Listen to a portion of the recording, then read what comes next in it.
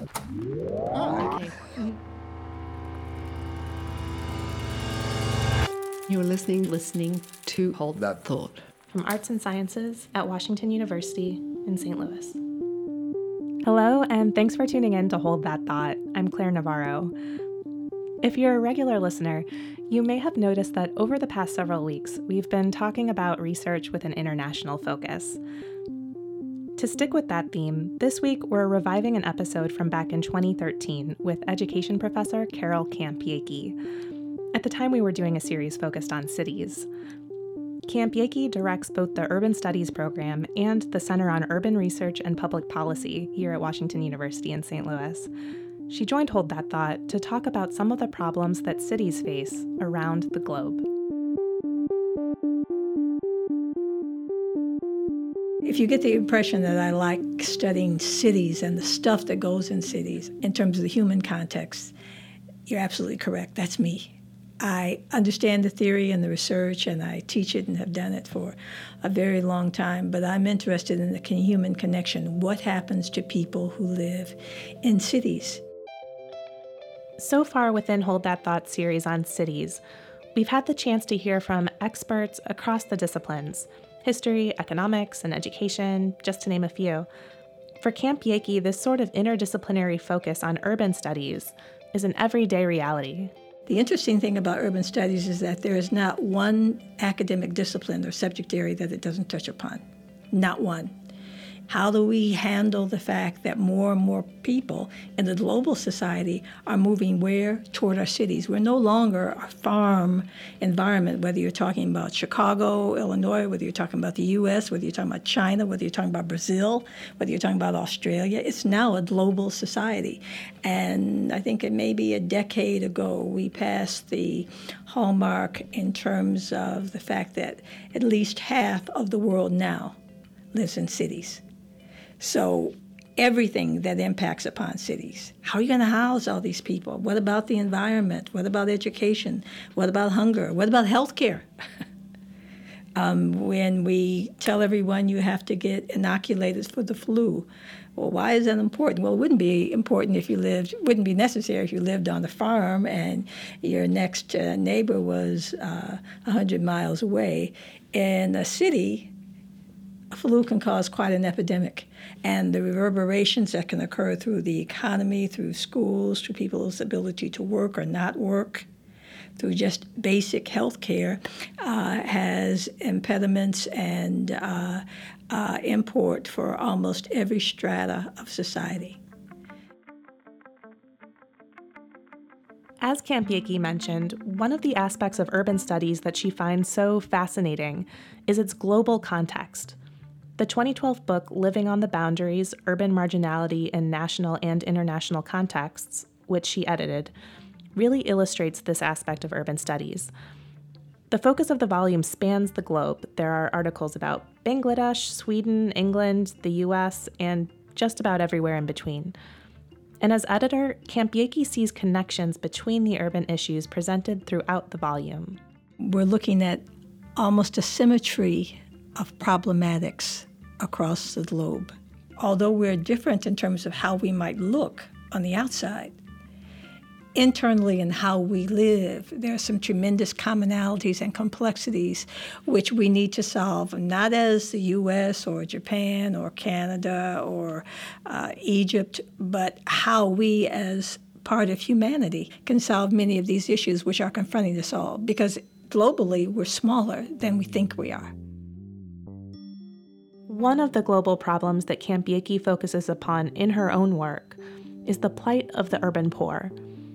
As cities compete with one another to become economic engines and centers for international business and commerce, efforts toward urban renewal often push out lower-income residents, and this is going on in cities across the globe. You find in New York what is occurring as they're building these $2 and $3 million condos in New York City, that the poor people are being pushed out. But not only poor people, what about mom and pop shops? Where are all those small businesses going? Beauty parlors, all those, where are they going? once taxes rise, and Bloomberg has been a superb mayor in terms of making New York clearly a spot where corporations and companies want to be. He's been superb at that. But when you look at what some people call the vanishing city, it's called vanishing because it's vanishing for those who can't afford to live in it. So the same dynamic occurs in whether you're talking about Jakarta, which is a major city, whether you're talking about Rio de Janeiro. It's the same thing that's happening. You've got so many poor people who want to live in the city and who may provide the menial kinds of labor, but they can't. They can work there, but they can't live there.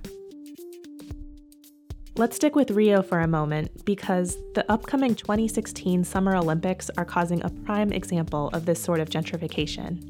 Stay on the beaches of Ipanema and the like and look straight up, and what do you see? And they're the favelas. Those are the slums for the urban poor. But those are the very things that are being torn down for the Olympic Village. Now, once the Olympics are over, who do you think can afford to live there? Those with means and money. So the dynamic is the same. Where are the poor to live in our global societies now, in our global cities? Because remember now what global cities are. They're highly cultural, meaning they have museums and amusements and all of those things which make a city a part of the creative class. They generally are places where you have high levels of technological advance. And one of the other major issues is that your global cities are always places where you have your best colleges and universities. So what does that draw? That draws your educated class, what we call, again, your urban cosmopolites. No difficulty because they can work in the corporations who settle there. They can work in the high-tech industry and the jobs and the like. But what is happening is a tremendous disconnect because you have people who can work there and they can man the high-priced jobs and the like. But then you have a disconnect because you have the urban poor who will provide all of the services, but they can't afford to live in those cities anymore. And so, again, the question is, where are the poor to live? And that is a question that is being asked and addressed no matter what city of the world that you go to. And we see what's happening in so many of our major cities now. Many of the poor are just getting angry and taking out their frustrations on one another. And this is not an apology for it. It's simply what happens when you have people from divergent backgrounds and such a stringent and strong division between the haves and the have-nots, and a political climate that suggests, well, we've given the poor too much already. If all of this seems overwhelming or even depressing, it's helpful to remember that every generation has had its own set of urban issues to confront and attempt to overcome. Remember now, cities were created some 10,000 years ago.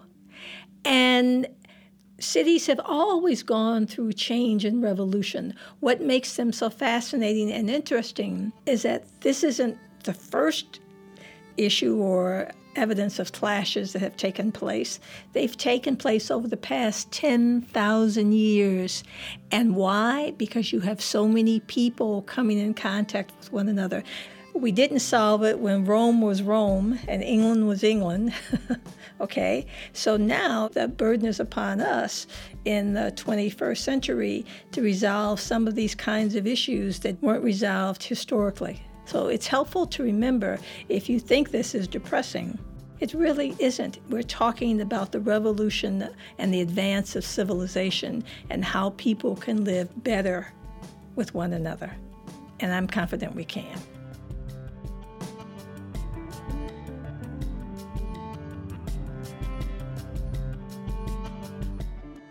Many thanks to Professor Carol Camp-Yakey for contributing to Hold That Thought. Among her many ongoing projects, Camp-Yakey is working with colleagues on a book titled Up From Rust, The Promise and Peril of Urban Renewal. You can find a link to her faculty page, as well as the website for Washington University's Center on Urban Research and Public Policy on our website. We're at thought.artsci.wustl.edu. That's thought.artsci.wustl.edu.